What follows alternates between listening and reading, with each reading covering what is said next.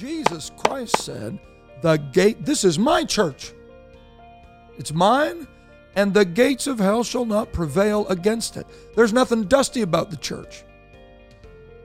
Until iniquity tries to set up a throne in it, and worldly philosophies start elbowing their way in. And we start preaching the doctrine of the kingdom that we're here to impact instead of the kingdom we're here to represent.